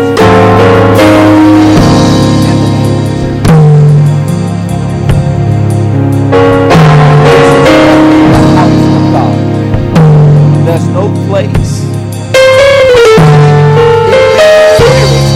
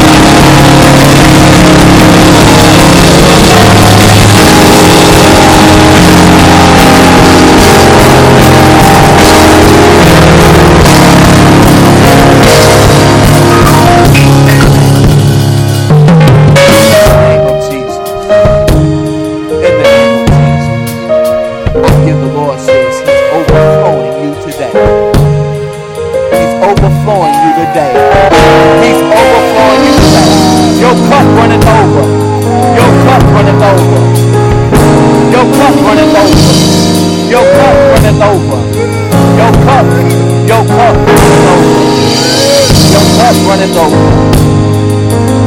And we declare peace over your life now. Yes, peace. Peace. Yes. Yeah. There it is. Come on.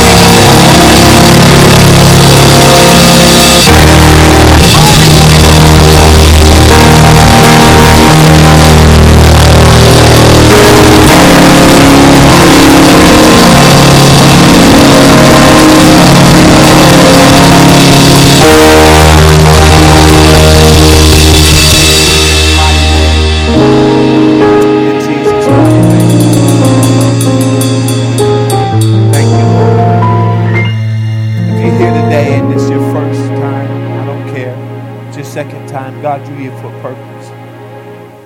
You don't have a church home. It's where freedom resides.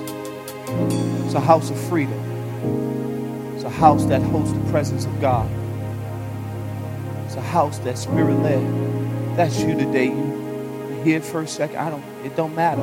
God drew you here for a reason. And you would say, today is the day. I'm connecting today. Don't leave this place without connecting. Because here's the thing, beloved. 2020 was probably one of the most tumultuous times in the history of mankind. The pandemic that hit the world. I did more funerals in 2020 than I did in 20 years of ministry. In 1 year. And watch. Only one that was a member of this church. Every funeral I did in 2020 was someone who was not even a member of our church. I had to speak over empty vessels who I knew not. Question to you, beloved. Who's going to declare over your lantern when the light goes out? Will they have to call someone in to speak over you that don't even know you? Will your family have to borrow a church just to lay you to rest? See, that's the benefit of being a part of the body. Is that you have a family that's going to care for you and provide for you. You have a family, a pastor that's going to watch over your soul and pray for you. And to be there for you when the fight ends. So we lay you to rest. I don't need to be a part of the church. I am the church. Then bury yourself.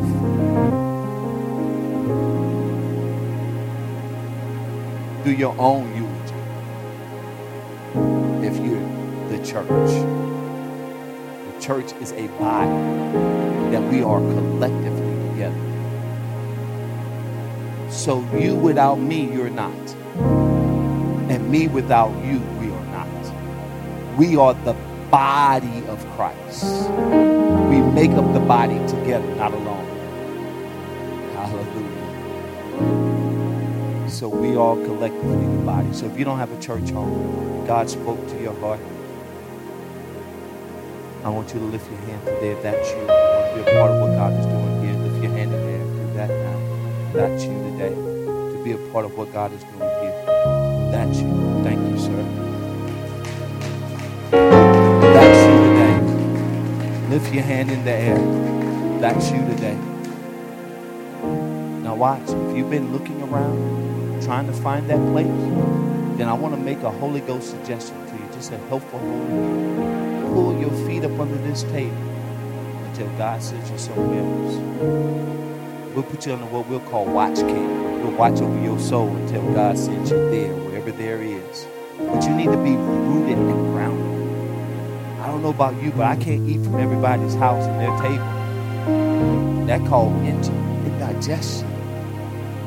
You know how it is when you try to do Thanksgiving, you go from house to house eating.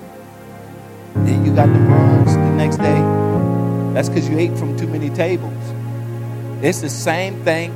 Look at Nick, look. Nick, you eat in my house, you get the runs. That's how it is in the spirit. You bouncing from house to house to house. This church one Sunday, another church the next Sunday. Some of y'all doing 2 services on a Sunday. And you're intaking all of these spiritual nutritions that sometimes that don't flow well together. Pull your feet up on the table and say, God, I'll just sit here until you give me direction on where I need to go, so that you can be connected and covered during that time. Because while you're out there in the wilderness wandering around, you have no connection or cover. You're disconnected from your body. Satan is looking to isolate you and get you alone, all by yourself. 1 with 1,000. 2 with, so you can handle 1,000. Tell your neighbor, I got 1,000. But the problem ain't 1,000. The problem is 1,001. And he'll throw that one thing at you that'll knock you off. That's why you need your brothers. If that's you right now, if that's you, watch care. I know we're way over time, but the Spirit of God is moving in this place. If that's you today, if that's you, lift your hand in the air. We'll watch over your soul while that time. Amen. And amen. Bless the Lord. Come on, give the Lord a hand clap of praise. We thank God for our one. Amen. Come on, love on him if you would. Yeah. Huh? Oh, praise the Lord. Okay. Amen. Amen. We thank you for freedom. Yeah. Amen. Amen. And also the family over here, the Comos. Amen. Amen. Made a decision to be a part of what God is doing here. And for those of you online, you can simply leave us a comment in the box below if that's you on Facebook or YouTube, that you want to be a part of what God is doing. Or you can simply text the word join to 225-361-2016. Amen. We do have our next step class taking place next Sunday. So if you have just decided to be a part of what God is doing here at Elevate Church, or maybe you have in the past, but you have not completed our Next Step class, it is available at 9:15 next Sunday. We need everybody who have made that decision to go through our Next Step class so you hear about the heartbeat, vision, and the mission of this church and the history and the place where God is taking us. Amen. All standing to your feet. Amen.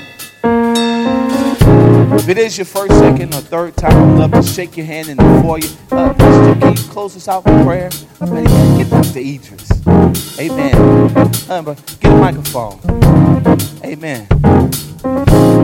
Dr. Idris, you wish he would run like that for you, huh? That's I love you. Brother Brian. Brother Brian. What's say, brother? Amen. That's my big brother there. Amen. Hallelujah. I'll be in the foyer to shake your hand, meet you, and greet you as she closes out in prayer. Amen. Father, we thank you for being with us today and for showing up in this atmosphere, God. We ask that you cover every person that has been here, that has experienced the shift, God. Lord God, cover us and plead your blood over them in their goings and in their comings, God. In the name of Jesus, we thank you, Lord God, for this day. And we praise you, Lord God, for what you're going to do thus far in Jesus' name.